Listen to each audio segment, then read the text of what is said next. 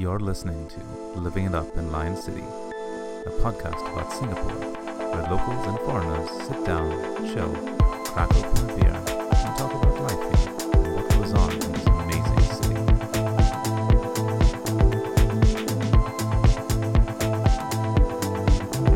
Hello, Internet!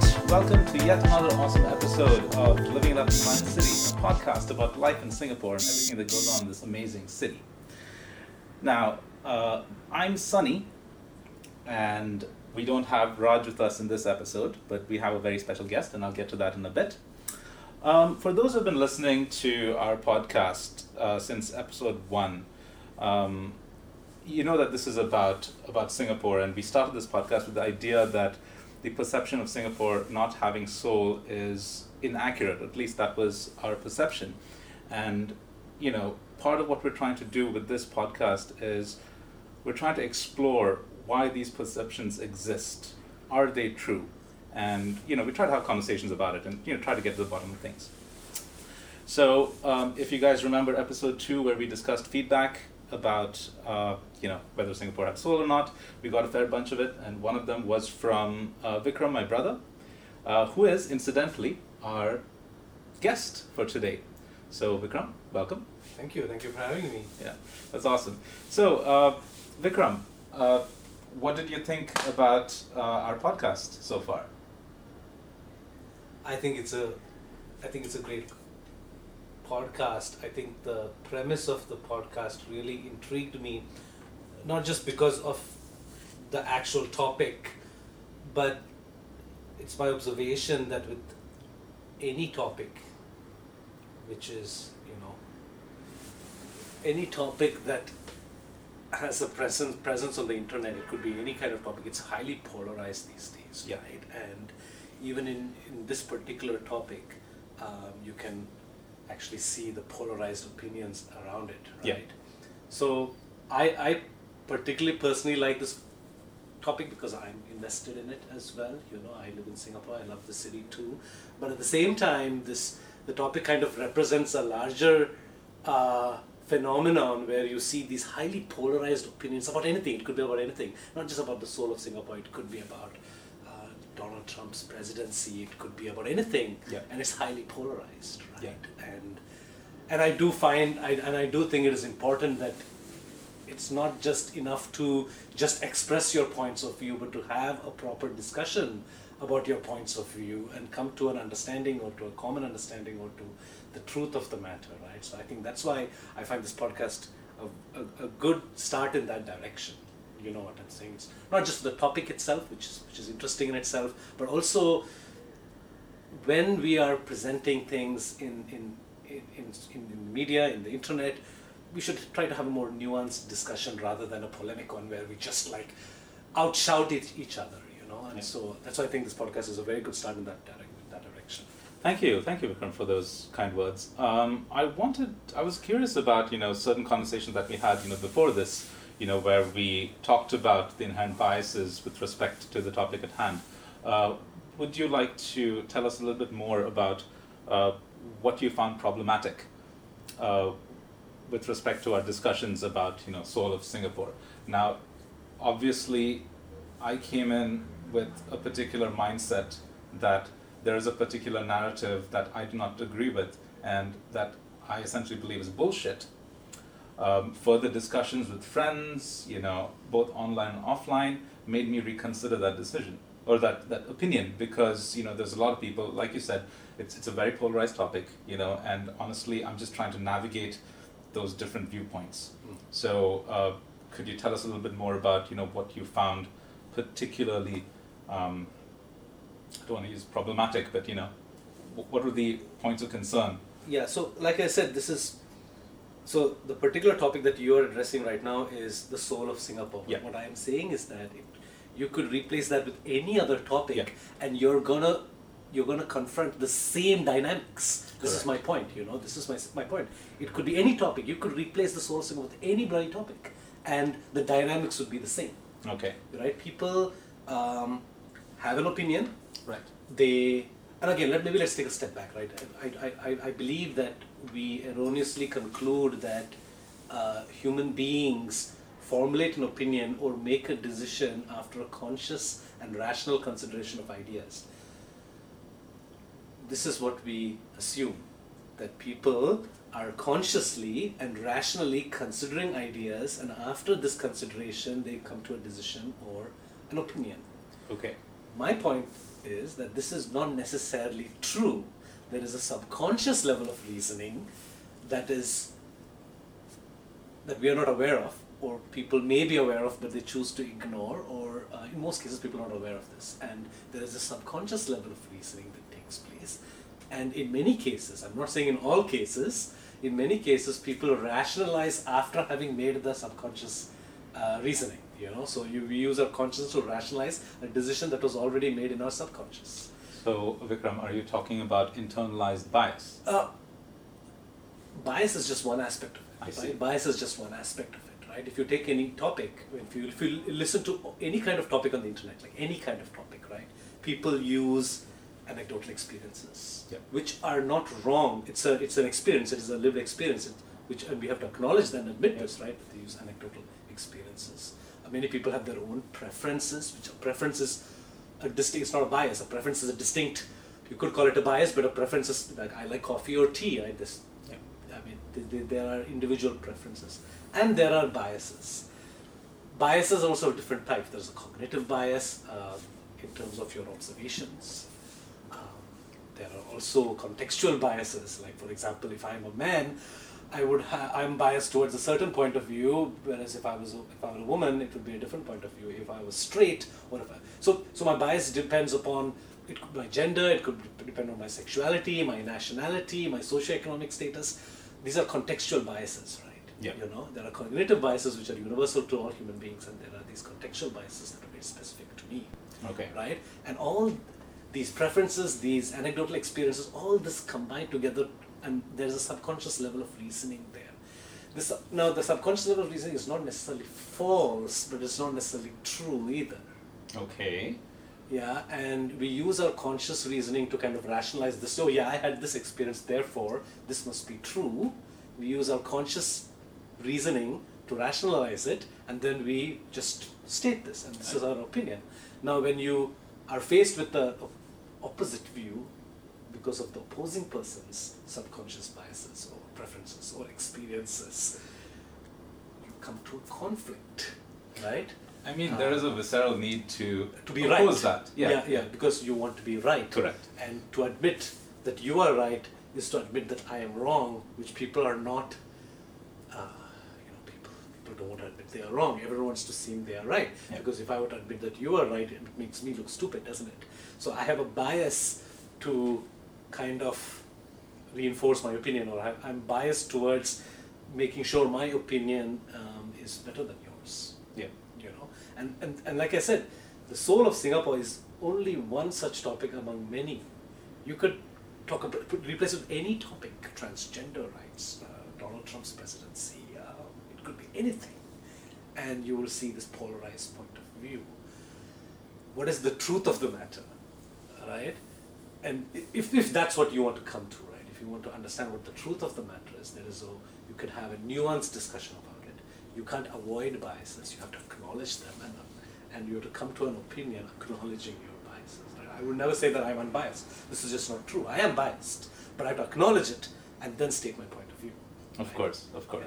I think this is my weakness, in fact. Like, we started this, so my opinions were actually very combative. This actually started out with this little comic that I did, where essentially I was insinuating that those who say that Singapore doesn't have soul essentially are saying Singapore doesn't have the distinct social identity that I think is cool enough, or Singapore doesn't have the distinct social identity that I'm familiar or comfortable with.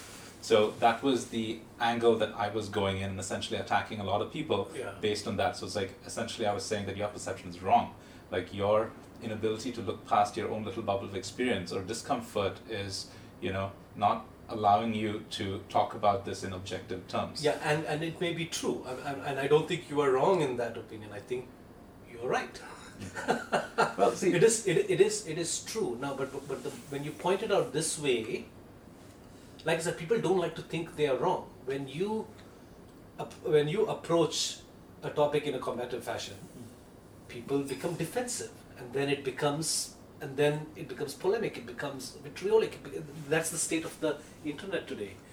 I was looking at a particular topic, I don't remember which topic, and then this one gentleman, I think the comment section is the worst thing on the internet, right? Because it it helps nobody. Depends on which comment section. The straight time comment section, fuck that place. Yeah, but I think every comment section. So there was this one topic, and this gentleman was putting facts, historical facts, and actual data in there, and the following comments just were either attacking this person or attacking his context, his background, or they just kind of like completely disregard the facts that were presented because they don't want to be proved wrong. So they just it's verbal diarrhea. It's just verbal diarrhea, right? Some people try to refute the points that he made in an intelligent way, which is okay, but a lot of it was just verbal diarrhea, attacking this person, attacking his points of view, and generally that means a person is more comfortable with the stereotype than actual data, right? I mean, like, in the face of actual data, a person is still comfortable with his stereotype. He doesn't want, even though his stereotype is wrong and has been proven wrong with data, he doesn't want to, what's the word I'm looking for? He doesn't want to let go of the stereotype that he holds so dear, right? And so I feel that the internet comment section helps nobody because it doesn't help anyone get anywhere. People are free to express themselves, but it is not a real discussion. People are not learning something. People are not coming to a conclusion. People are not understanding the truth. They're just holding on to their territories and just screaming slogans at each other, right? And that's what I'm seeing. People stick to their side of the argument and remain there. We're refusing to accept that, okay, maybe I was wrong. Oh, this data reveals something new. Which is not happening. It's not happening at all, right? In at least in the comment section, which is why I refuse to read comment sections anymore. Yeah, but I would say that this would happen in regular conversation too. You know, the comment section is essentially an extension of what happens in real life, except that it's amplified and has greater reach. Right. You know? And I agree completely. And that's why you need to have a more nuanced discussion, which is like a dialectic discussion. And a dialectic is a dialogue is a discussion within two people where you can say your points of view and I can express my points of view, and that's about it, which is what the comment section is about, as we've pointed out. But a dialectic is where you express your points of view and I express my points of view, and we come to a common understanding of what the truth is. So this means that I could point out certain untruths or errors in your opinion, and you could do the same, and I accept this, and then we move on and come to a common conclusion, and we are both happy with this common conclusion, and we accept this common conclusion as the truth. This is what ideally I would choose to see, but this is not happening, right? Because we have our own biases. Of course. And you're talking about like an ideal scenario, right? Like, Can I ask, have you ever had a dialectic discussion in real? So this is why I think this podcast is a good step in that direction, because it's your podcast, you can do whatever you like. So essentially, I would disagree, because I would consider this my soapbox. You know, I'm just saying, hey man, screw the system. Right. So you're part of that polemic style of debate. A polemic style of debate is where you are expressing your point of view. So I would prefer a more dialectic debate where you come to the truth of the matter by a nuanced discussion of ideas. And this is what I think is important. And this is what I want to learn. I've realized that this method of soapboxing isn't exactly the best way to, put forth ideas. Yeah, because there's an opposing soapbox. It's always going to be that. Right? It's going to be a bunch of people screaming at each other. Yeah, and then finally it becomes the most loudest wins rather than the most. So it's the argument that is the most popular, the argument that is the most loudest, the argument that is the most powerful, and the argument that tends to be the most biased and wins rather than the quality argument. You see what I'm trying to say? And I get it. And that's what happens in politics these days, right? That because there are certain biases that are very entrenched in a society, and when you follow this approach of discourse, the most popular, the most dominant group tends to win the discourse because they have the loudest voice. Right. You may have a sane voice, you may have the most intelligent voice, you may have the most well-informed voice, but it loses out amidst the clamor of the opposing soapbox, which is why I think the soapbox approach fails. And that's what's happening in the culture wars. Yeah, in the United States, the culture wars between the alt-right and the radical left and these are just terms that people coin, yeah, no one is coming to a consensus, right? There is no consensus, in fact, right? People are just like bad-mouthing each other. There is no intelligent debate. Especially in a political topic, you have to come to a consensus, come to the truth, and this is not happening. But Vikram, is there a practical alternative? Which brings back to the question of, like, have you ever been part of, or at least witnessed, a dialectic discussion? I'm not very familiar with this term, but from what you've been talking about, essentially it is a fairly nuanced, discussion that allows for leeway on both parties, and there is an understanding that both of them are amenable to, different points of view. Yeah. Have you had that experience? So a dialectic was first coined, the word was coined by the Greek philosopher Plato. Okay. So Plato's books always include dialectic discussions. So basically, a dialectic is a form of conversation that only philosophers are qualified to have, because there are certain rules for dialectic discourse, and so only philosophers can do this. And to date, I have not been able to be a part of this. In Singapore, there is a portal called dialectic.sg, which was started by this guy called Gaurav Kirti, and he is, like me, he's quite appalled at the state of debate on the internet, and so he started his own platform rather than be a part of other platforms, which is very polemic and very combative and aggressive. He started his own platform where they can have a dialectic discussion.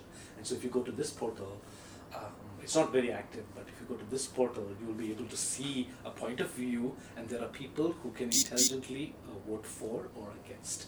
And it's very polite, it's very intelligent, it's an intelligent discourse. There are people with opposing points of view, and they try to express themselves, and people vote for which view they support. It's quite a good platform, and if people were to use this more widely, they would be more familiar with this dialectic approach.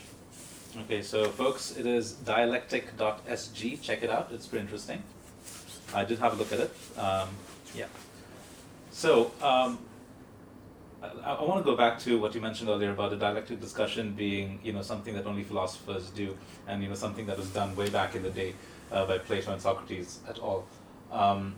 Could it be because there was a vast ocean of noise, and then there was a very small minority of which became that discussion? Absolutely, yes. Okay. Absolutely, because Plato and his mentor Socrates hated Athenian democracy. They hated it. They do not believe in the concept of democracy at all. Yeah. So, in that environment, they came up with this idea of how to engage in a discourse intelligently for the best results. In their case, for the best government, best state, the most just republic. And that's the name of the book, The Republic. And so they use dialectic principles to arrive at a concept for the best government, because they were very unhappy with the government at that time. Right? This is how this idea comes about. And historically, in European universities, logic and rhetoric were actual subjects of study, but today they are no longer subjects of study. In fact, the only people who probably engage in some level of logic and rhetoric are lawyers, yeah. But for the general public, dialectic discourse is kind of lost. That skill is lost, and so people don't engage it anymore. So we are down to these polemic debate where we have two opposing sides and we shout, and not that. And again, some people are okay with this. That's one idea of free expression, is that you can express your point of view, the other person can also express his point of view. And this is nothing wrong with this, right? Some people like this approach. The problem with this approach is that the dominant voice wins, not necessarily. There's a concept called the marketplace of ideas, and the marketplace of ideas is a place where you can share your ideas freely, and the best idea will win. Just like in a marketplace of products where the best product wins. I disagree with this concept because the best idea, what do you mean by in terms of content or in terms of popularity? So in the popular idea would win. Yeah, exactly. In the marketplace of ideas, the popular idea wins, not necessarily the quality idea. The most high quality idea does not necessarily win, right? It's the most popular idea that wins. So what is the most popular idea? And this is what I'm saying, is that my premise is that the popular idea is the idea that is supported by the dominant group because of their inherent biases. So there is a dominant group in any discourse because of whatever socio-political or socio-economic or socio-cultural phenomenon. There is a dominant group, and the opinion of this dominant group with their biases become the most popular idea and outshouts the quality idea, which has interesting points too, right? And this is what's happening. So with the topic, with this thing upon a soul, I don't want to point fingers at anybody, but there is a dominant group, dominant social cultural group, right? Whatever that may be, right? Yeah. And people identify different things, but there is a dominant social cultural group, and their voice is louder and stronger. There are inherent biases in their voice, in their opinions, but because they are the louder and more popular and more dominant group, their views get more traction. Yeah.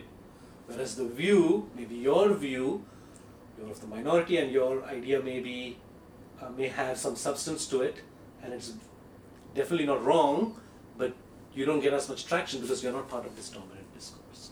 Well, I guess I'm just not part of the bigger platform.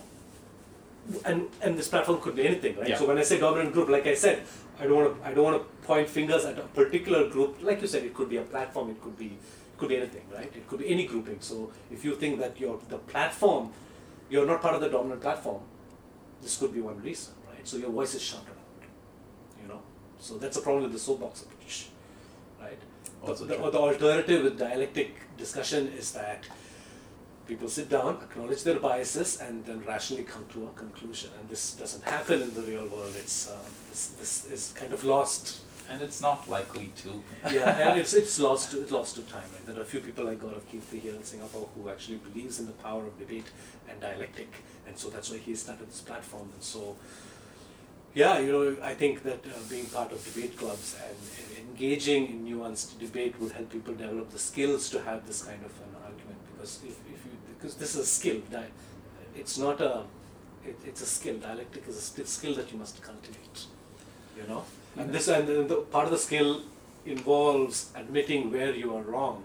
This means that, like, for example, if I were to give you conclusive proof, if I were to give you data, unbiased data suggesting that Singapore has no soul, if I were to give you this, would you accept this premise? I would not. I think there'd be a visceral opposition to it. Yes, I'd be like, exactly. Screw that. Exactly. I mean, so and that's what and most people are like this, right? And that's what we have to cultivate the skill that if the data proves something, if the data is collected in unbiased fashion and we used critical thinking to come to a point of view, we have to accept that point of view, even though it was not your original point of view, right? So this is where I'm coming from.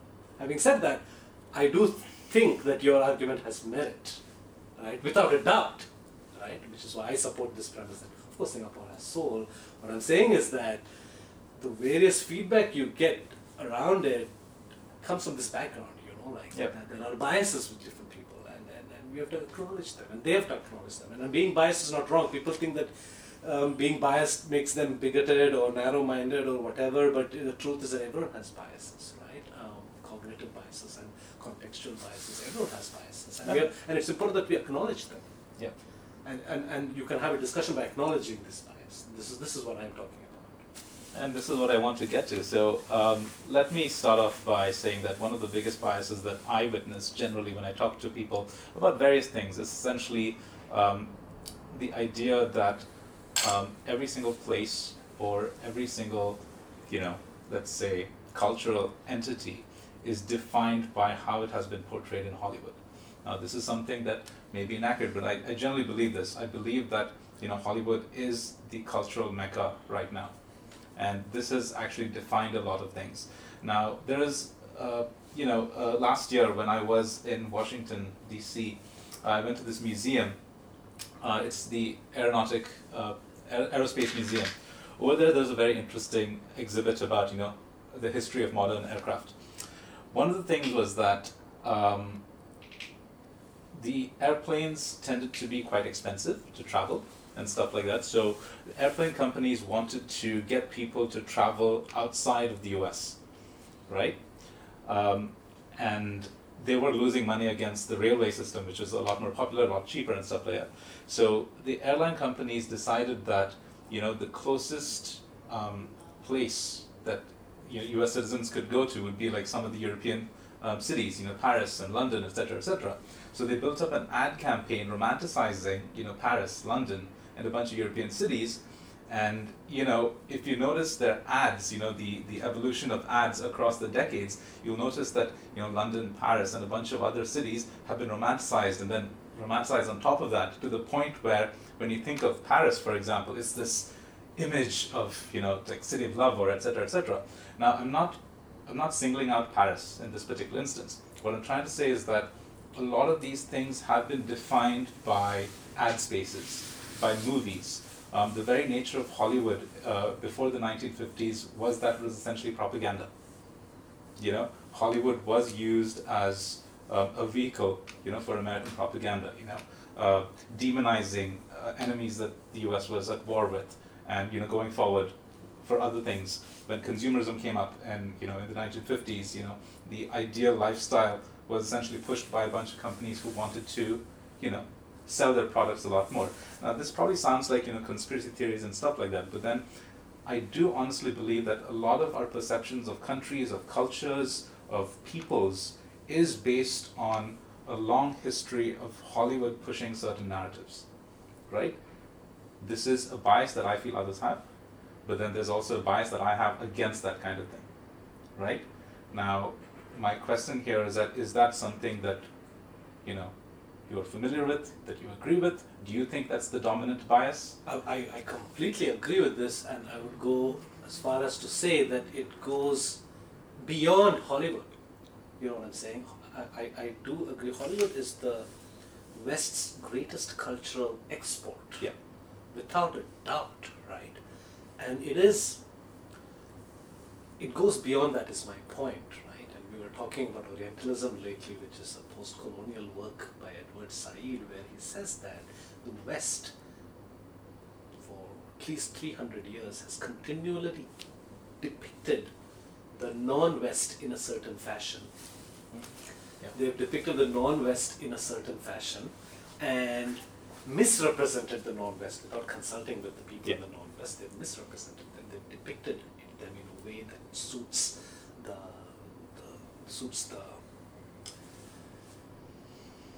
beliefs of the Western group. Yeah. The West wasn't always dominant, right? But they depicted it in a certain way, in a certain fashion, to their favor, right? For economic reasons, for political reasons.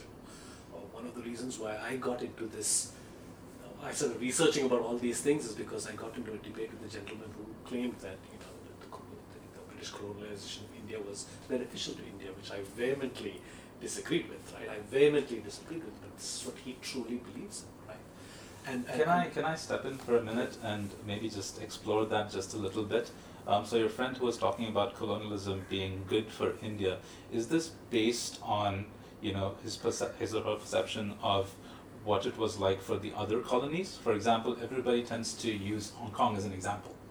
For what? Singapore. Oh yeah, true. Yeah. So is that where he's coming from? No, he comes from because Western historical narratives tend to be cognitively dissonant. That means they say one thing and they do another. And again, I'm not saying they are bad or anything, right? I mean, there was certain economic. It was a capitalist system, and colonization is an extension of capitalism, right? But they had to have a moral justification for that economic exploitation of people, and the moral justification that they had was that we are more civilized than them, therefore it is our job to civilize them, the white man's burden, as they say, and so therefore we did good. Yes, some atrocities, and this is what this gentleman stated. Yeah, some atrocities were committed, but overall we introduced the rule of law and an economic system and an education system that benefited the colonies, right?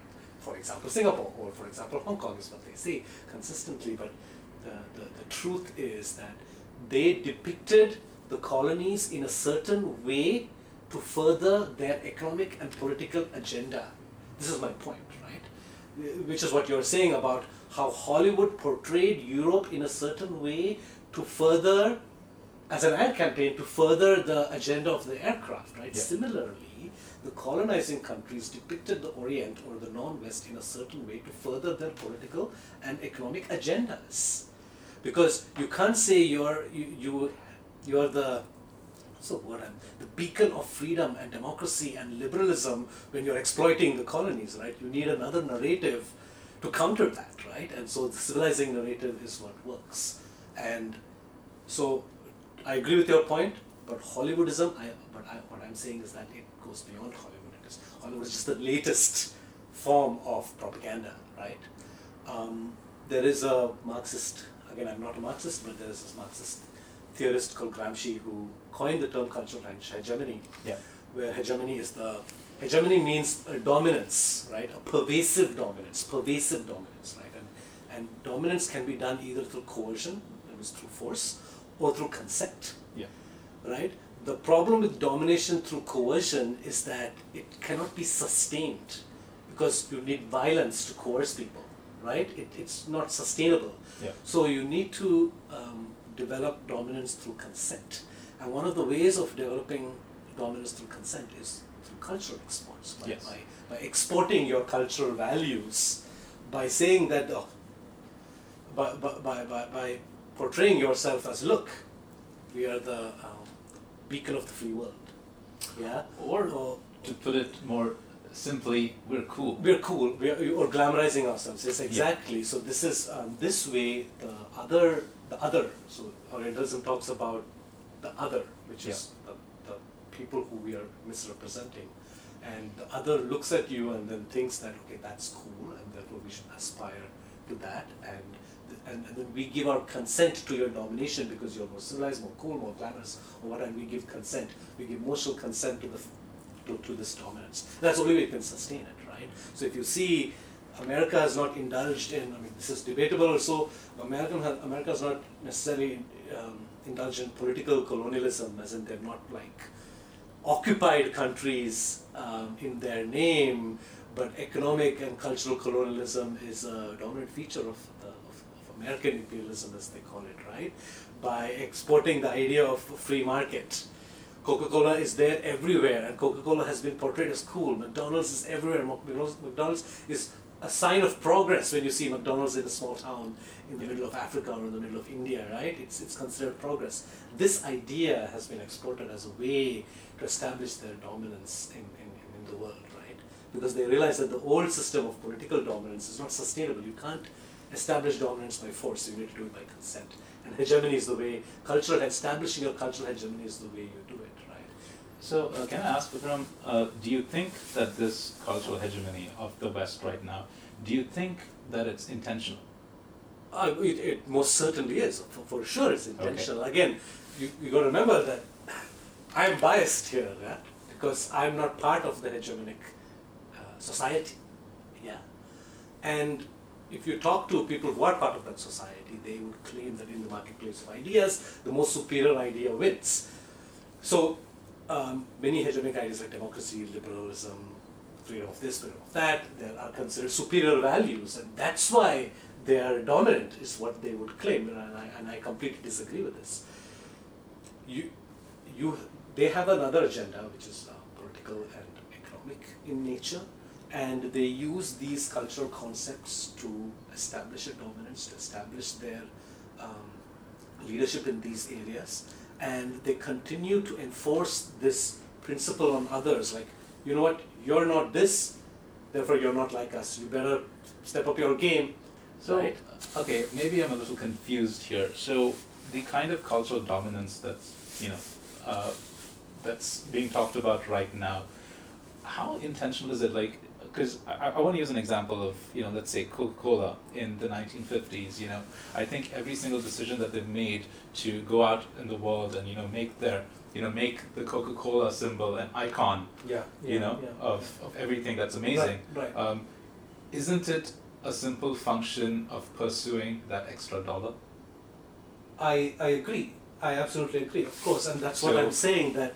But Coca-Cola doesn't necessarily, go in with the idea that, hey, we need to dominate culturally. Yeah, And I see what I see what you're saying. Yeah, exactly. So there's this whole area of study called post-colonial theory, post-colonial studies, which address this idea. What you're telling me is that, come on, Coca-Cola just wants to make money. They are surely not thinking in terms of philosophy. You're right, absolutely. Right? What I'm saying is that, so no idea exists in a vacuum is my point. No idea exists in a vacuum. There is a larger socio-cultural and political landscape in which ideas develop.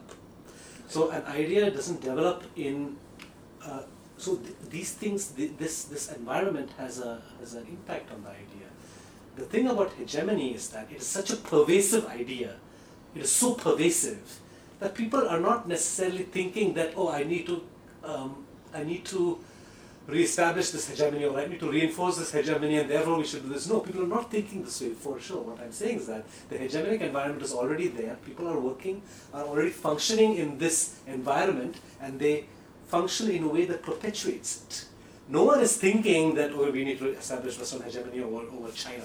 No one is thinking this way. But because of the backdrop, because of the historical, because of history, the same narrative just keeps continuing, and every action that the dominant group does tends to perpetuate it. This is my point. And this is where I'm saying, it's a subconscious level of reasoning which perpetuates this hegemony. Okay. Now this is very complex, right? So let's break it down. Let's think of it this way. So both of us are speaking in English right now, right? We are speaking English right now. We are articulate, we are fluent, we are speaking English right now. You can have a point of view, and I can have another point of view, and we can articulate this very fluently because we have complete command. We have complete command of the English language.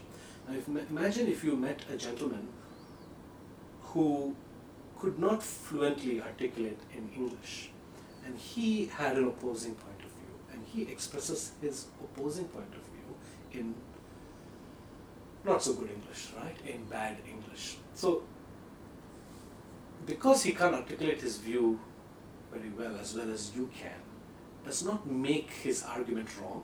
Of course. It does not make him inferior. Yep. It does not make him stupid. His argument may be very sound, or even better than yours, or maybe more truthful than yours, but the fact that he cannot articulate it makes it hard for your audience to consider him as a potential. Because people would not agree, people would not if people don't communicate properly, if this gentleman cannot communicate properly, their audience would not be able to accept his ideas rendered inferior because of his delivery rather than his content, right?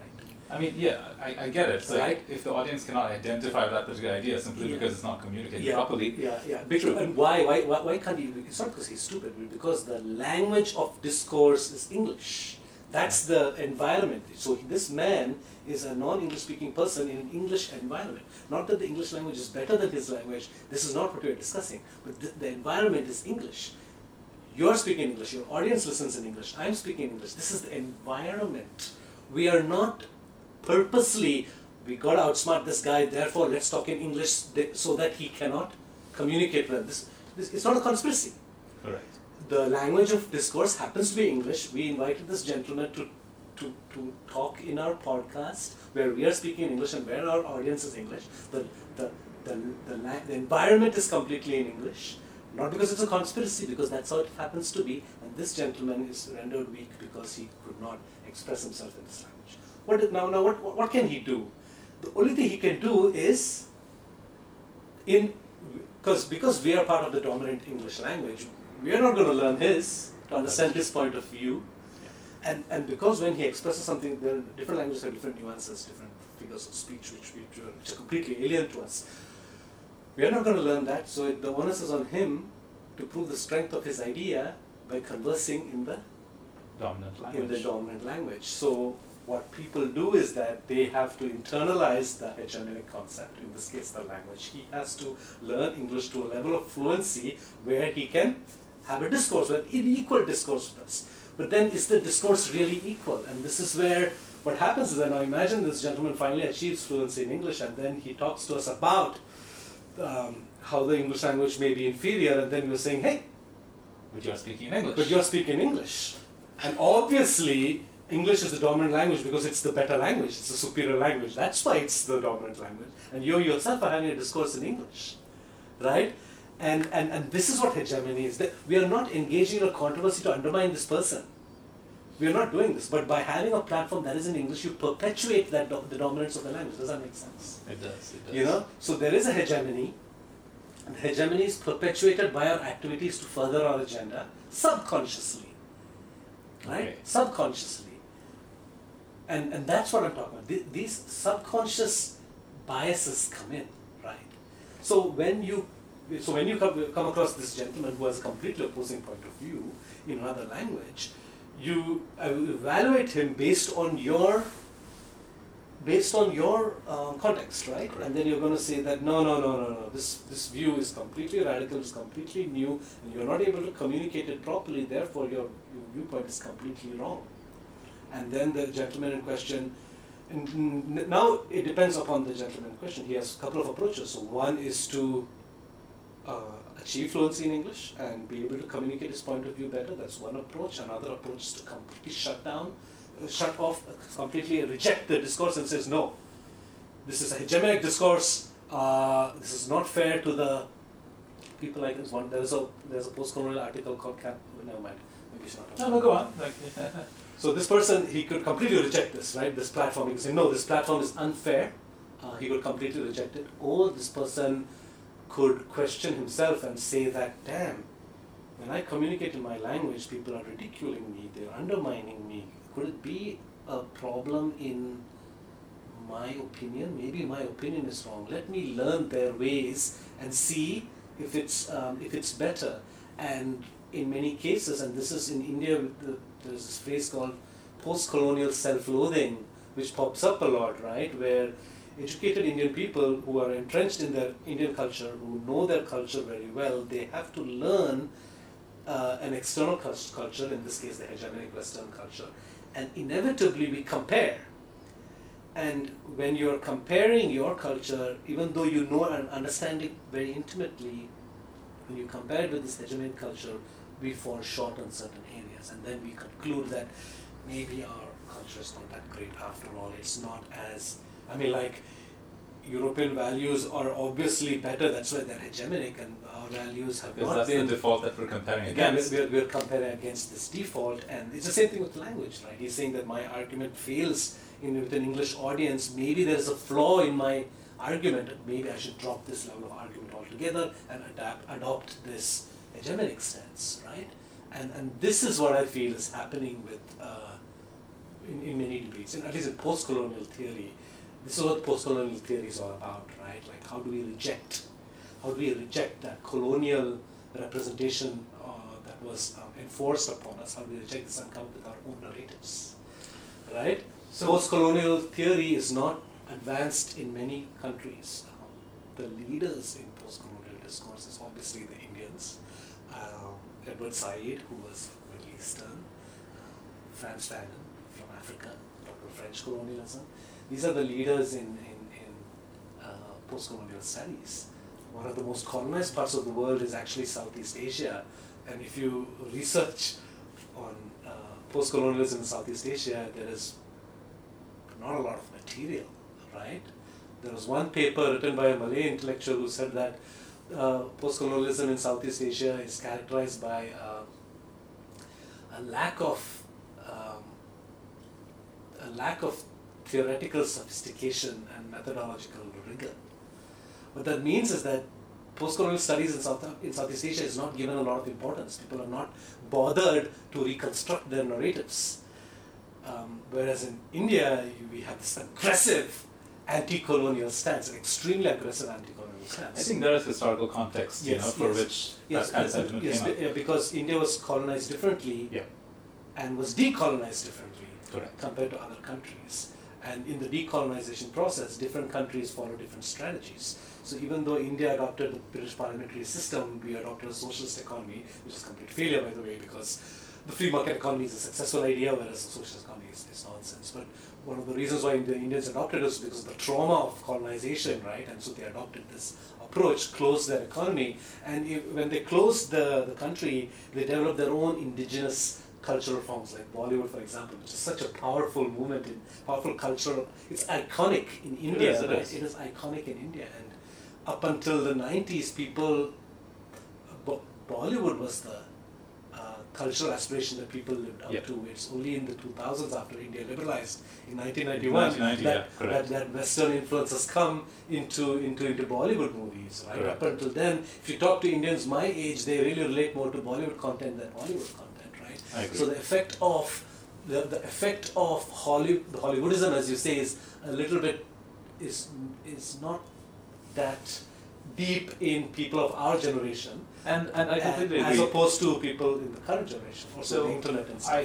Vikram, I do want to say this though. Like, so when I mentioned that Hollywoodism, okay, the term, the Hollywood cultural hegemony, it doesn't necessarily have to be Hollywood per se. What I'm trying to say is that we are all essentially victims of bias based on, pop media. Yeah. Okay, now it could be. Yeah.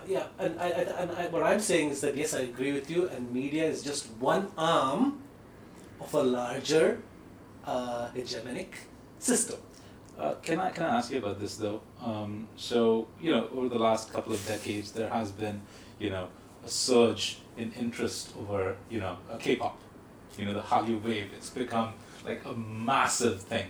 To the Agreed, point yeah. where it is a cultural tour de force. Yeah. Like, where does that stand in the grand scheme of Yes, things? and this is a wonderful thing that is happening is that, like I said, India developed its own, Bollywood developed in a closed Indian economy, right? And these regional cultural movements have started, and I think this is a good. It is. It's a good thing. It is in the right It direction. is essentially a democratization of media. Yeah, it is in Right. the right direction. It is in the right direction. It perpetuates. It stops the misrepresentation of certain groups that have been traditionally misrepresented Right. in hegemonic media. And this is where I want to just probably go back a bit and ask you about this. So you mentioned that, like when I talked about, Hollywoodization of, culture in general, it has come to the point where Hollywood or any other dominant media, like actually redefines the culture of a particular place. Yeah. Having said this, you mentioned, you said that, post-colonial, what's the word that you use? Like, it has like a greater colonial overture, that has been influencing all of this. Do you really think this is true in the age where it's easier to consume different kinds of media from different places? J-pop, K-pop, they've all, made their mark in, defining what people think of a particular place. Where does that idea of a post-colonial hangover come in? Yeah, because the past post-colonialism, and like I said, post-colonial studies is basically the effect the colonization period had on the colonies. This has been going on for a couple of decades. We are getting out of the hangover. The hangover is by no means a permanent state, right? We get out of the hangover, and we are getting out of this hangover, right? And that's why the surge of K-pop, J-pop, and this regional this regional media. Yeah. Is rising. So we are getting out of this post-colonial space. What I'm saying is that for the past few decades, with the American dominance of the cultural sphere, the cultural space, to me, it is an aspect of post-colonial thought, right? And it's going off. It's dying, right? And this is a good thing. I think this is a good development. Okay. What I'm saying, it still persists. It still persists in the way we think about many things. If you see Singapore, the way Singapore decolonized was very different from the way India decolonized, right? Singapore adopted a British parliamentary system. It also adopted a free market economy very successfully. It adopted a free market economy. But if you look at the education system in Singapore, they don't really focus a lot on the tyranny of British colonialism. They don't focus a lot on exploitation in Singapore, whereas the Indians focus a lot on it. That's because a lot of that happened. Yes, exactly, because India was colonized differently, but Singapore was colonized differently. And Singapore was built by the British in effect. It was built as a trading port. It was designed as such, but India was completely different, right? And so during the decolonization process, the Singaporeans have no need of portraying the British as villains. They have no need of villainizing colonialism. They have no need of having an anti-colonial stance at all. There is no need.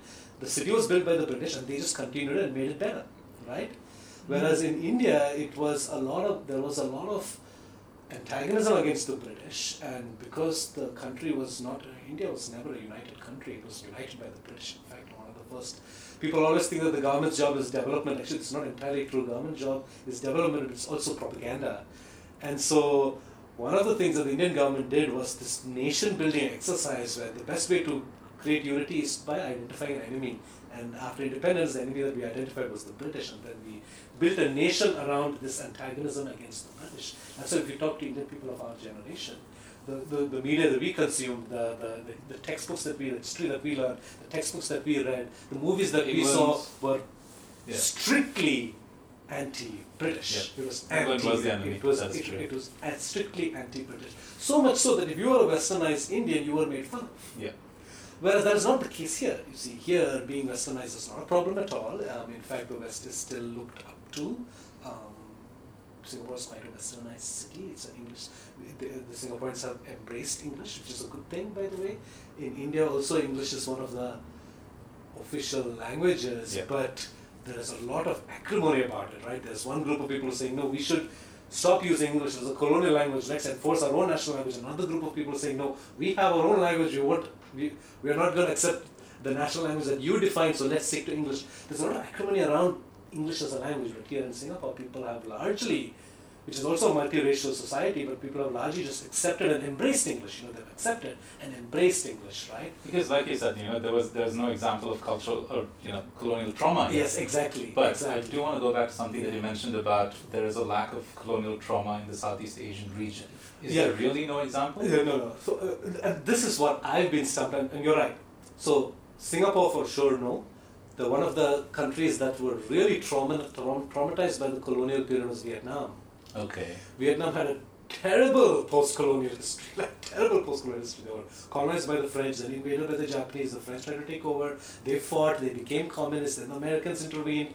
They divided the country into two, and then there was a Vietnam War fought, and then the country plunged into poverty and chaos. And Vietnam history is very turbulent. One of the worst instances of post-colonial trauma in Singapore. The decolonization process was very difficult for the Vietnamese. But you still don't see that kind of antagonism towards the ex-colonizer, towards the colonizer. Vietnam doesn't seem to have that. If you talk to Vietnamese people, they say, yeah, the French ruled us, but they don't seem to have that antagonism against them, Whereas the Indians, we have this real, even today, like, if someone is going to tell me something like, colonialism is good for the country, just stopping yourself from punching in the face. I am strongly against this point of view, but you don't see this with the Vietnamese. In fact, in many Southeast Asian countries, I don't see that antagonism against the colonizer.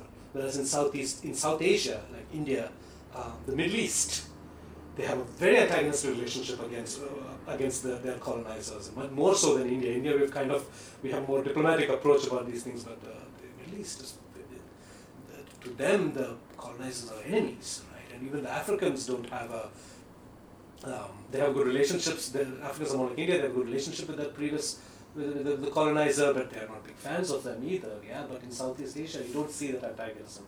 That anger is not there. It's and I always find this strange that why wouldn't, especially Vietnam, why wouldn't they have it? One common feature about Southeast Asia was that they were all invaded by the Japanese, and Japanese took over. And eventually the Allies had to liberate, quote unquote, liberate them, right? And so this could be... Okay, is that the perception that these guys liberated us at some point? It could be. Again, I'm not sure about this, right? I'm not sure about this. What I noticed is that because India decolonized in a different way, the government of India instituted a very strong anti-colonial narrative. As a result of which we... And even including ourselves, we bought into it, right? And that's propaganda too. Yeah. Because if you read about... If my friend was telling me that there were good things that British colonists bought in India, this is not entirely untrue. There are truths in this, right? Okay. Yeah, and I acknowledge that there are truths into this, but by and large, because I bought into this propaganda, I'm against it. But in Singapore or in Southeast Asia, there has not been a very strong anti-colonial narrative that was instituted. And as a result, people don't have that kind of antagonism towards a hegemonic world power. And so, and so people are more, what's the word? They are more prone to worship the West, because to them, in this geography, the West is still considered the epitome of progress and liberalism. So let's emulate them, let's follow them. So many countries, many Southeast Asian countries, like Singapore, for example, they emulated the West. They took those ideals, the free market economy, and they built on them, and they progressed much further. Singapore is touted as an example of a successful post-colonial country. I disagree with this completely, because I think that the progress that Singapore had is because of the Singaporean leaders and not because of its the colonizer. Because the colonizer institutes the rule of law and the parliamentary system or the economy for their benefit, right? And whatever institutions that the colonizers have introduced in India was for their benefit, not for the benefit of the people. What the Singaporeans did is that in post-colonial period, they took these institutions, developed and built on it, and became very successful for their people, which is really great, right? But what I'm saying is that the Singaporeans do not have this anti-colonial stance, or a very strong anti-colonial stance. In fact, Lee Kuan Yew, I think, he himself said something like, "Let's just move on. Let's just build a nation together." And I believe that the Southeast Asian countries, just dropped the baggage and just moved on and proceeded with the task of nation building, whereas we Indian people, we held on to that baggage. We held on to that baggage because we were colonized differently too. Right. Where we held on to this baggage, and so a lot of Indian people have a healthy suspicion. I won't use the word healthy. We have still a suspicion of Western ideals. I mean, now that you think about it, I honestly never really thought about this a great deal, but the more you talk about it right now, I realize that I think a lot of my opinions, a lot of my stances, essentially could have probably been rooted from that inherent anti-Western bias. Yes, and that's what I'm talking about. We all have our biases, and we have to acknowledge this bias. So when I'm talking to a person who claims that colonialism was good for India, I have to acknowledge my bias in this, right? It's important for me to see where it was good. It's very important for me to see this. I have to see, yes, there are good things. I have to see it. What I'm saying is that because of global hegemony, and like I said before, like with the language example, it's not a conspiracy. That's just the dominant discourse. So the Europeans were not evil people, and I don't want to portray it this way, right? I'm not saying they are evil. There's a German word called Zeitgeist, which means the spirit of the times, the morality of the times. That's what they did. And of all the Europeans who moved to India, of course, some were mercenaries, some were businessmen, some were missionaries, some were educators, some were scholars. I mean, you can't just vilify an entire nation. They were just following the zeitgeist of their times, right? The spirit of their times. And they were working in a hegemonic environment. So if you were to invite a gentleman who could not speak English, but you are having a platform in English, doesn't make you a bad person. You're not trying to purposely undermine him. But then the odds are just inadvertently stacked against him. It's stacked against him because he is functioning in a hegemonic environment, and it's not in his control. So, and that's what the Indian intellectuals call post-colonial self-loathing, where a lot of Indian people struggling trying to make sense of this hegemonic space, right? Because we have a culture that we know very deeply, more so than the Western intellectual who's misrepresented us. But we continually compare it with the hegemonic value, and we realize that it comes short. And then many Indian people, we completely disown it, disregard our heritage, and adopt these values, hoping to assimilate. And this is a cause of a lot of psychological stress. There's a lot of identity conflict. There's a lot of identity crisis and conflict. Frantz Fanon talks about this. He has written a book called Black Skin, White Masks.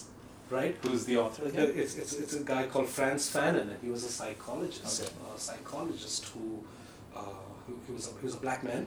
He was a black man. He was from Martinique, and he moved to Paris, and he was trained in psychology. And he would work with Algerians, who was also a French colony, and he worked with a lot of people who had this identity crisis in post-colonial Algeria, right? And that's where he came up with this. So he's also one of the leaders in post-colonial theory.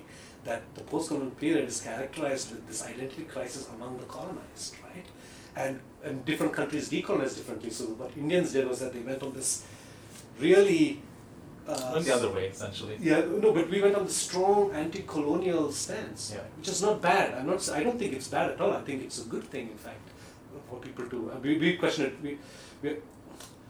I mean, for a country in times of crisis, I think it's important for them to embrace a certain distinct identity to rally. And the best way to have an identity is to identify an enemy. You see, that's very important in political theory. So that's what the Indians did, and that's what they had to do to keep it as a country. And but it still causes a lot of, especially for people of the the colonies, they do have this identity crisis because they know their culture, they also know the hegemonic culture, and they constantly compare the two. They find their own culture lacking, and they some of them reject it, not all, some of them reject it, adopt the other values, some of them remain confused, some of them completely reject Western values. Some of them completely reject Western values and become like a fanatic for their own values, which you can see in certain countries as well. That's what I'm saying, that when we are talking about points of view from this part of the world, we have to acknowledge that there is a certain post-colonial bias that creeps in. When you ask for opinions from the other part of the world, from the hegemonic part of the world, they're going to have opinions that reinforce their hegemony, again, not maliciously, it's not a conspiracy. That's what they know, right? That's the environment, right? I mean, if an English-speaking audience were to listen to this gentleman who was speaking in broken English, I mean, I wouldn't blame them for thinking that this guy's point of view is bullshit. Right? Because he's not able to articulate this well, and so you can't blame them for thinking that way. Okay.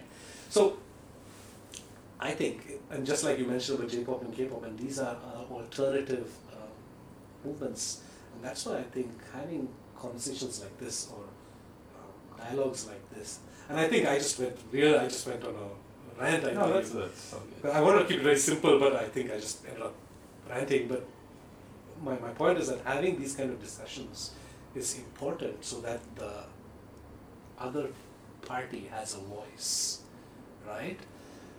But there was an essay written by Gayatri Spivak, another post-colonial scholar. The essay was called "Can the Subaltern Speak?" What is subaltern? So subaltern is a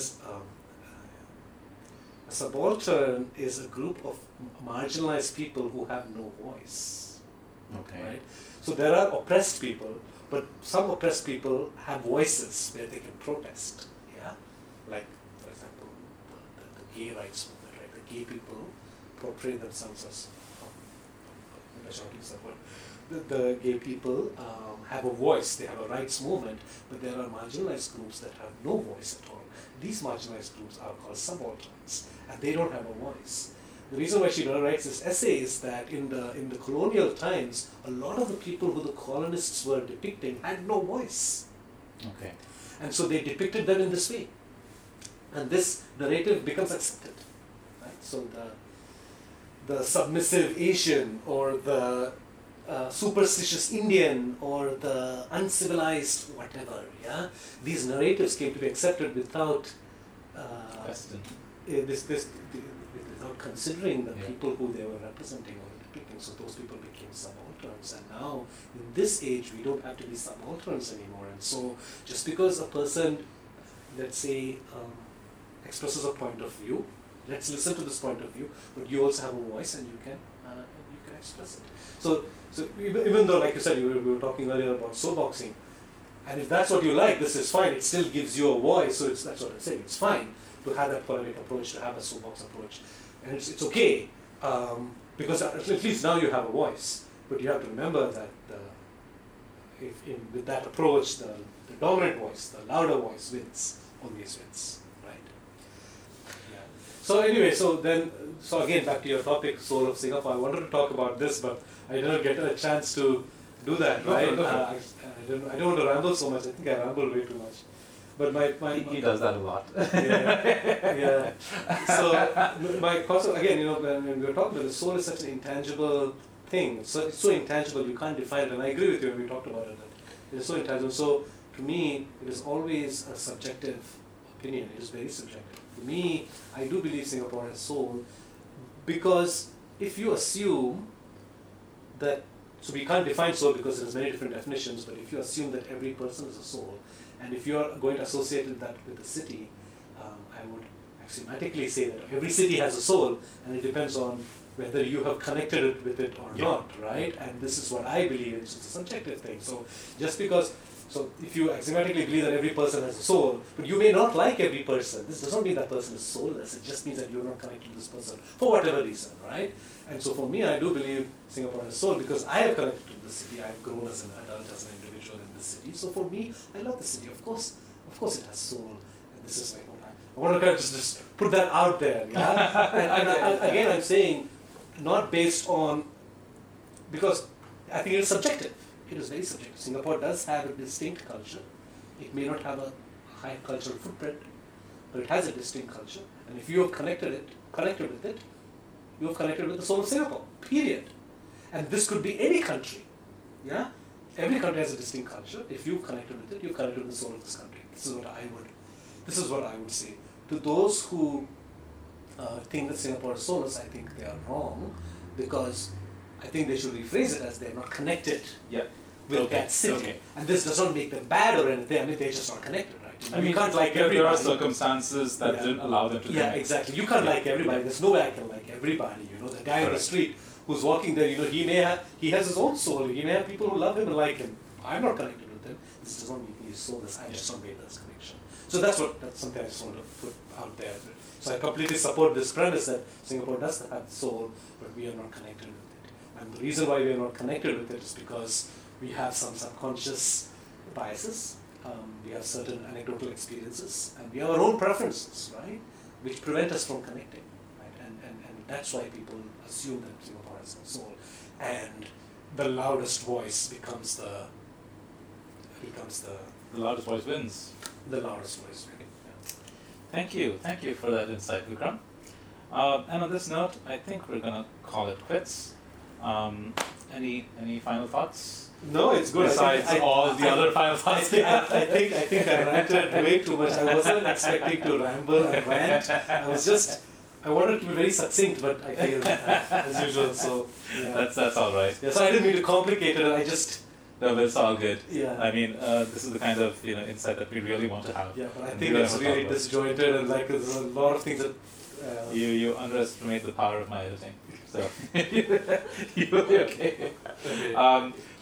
Alright guys, and we're done with this episode of the podcast. Please follow us on iTunes, we are on Stitcher, we are on YouTube. You can also check us out on any of the other podcast apps of your choice, because we ought to be there except for Spotify, which we should be in hopefully soon.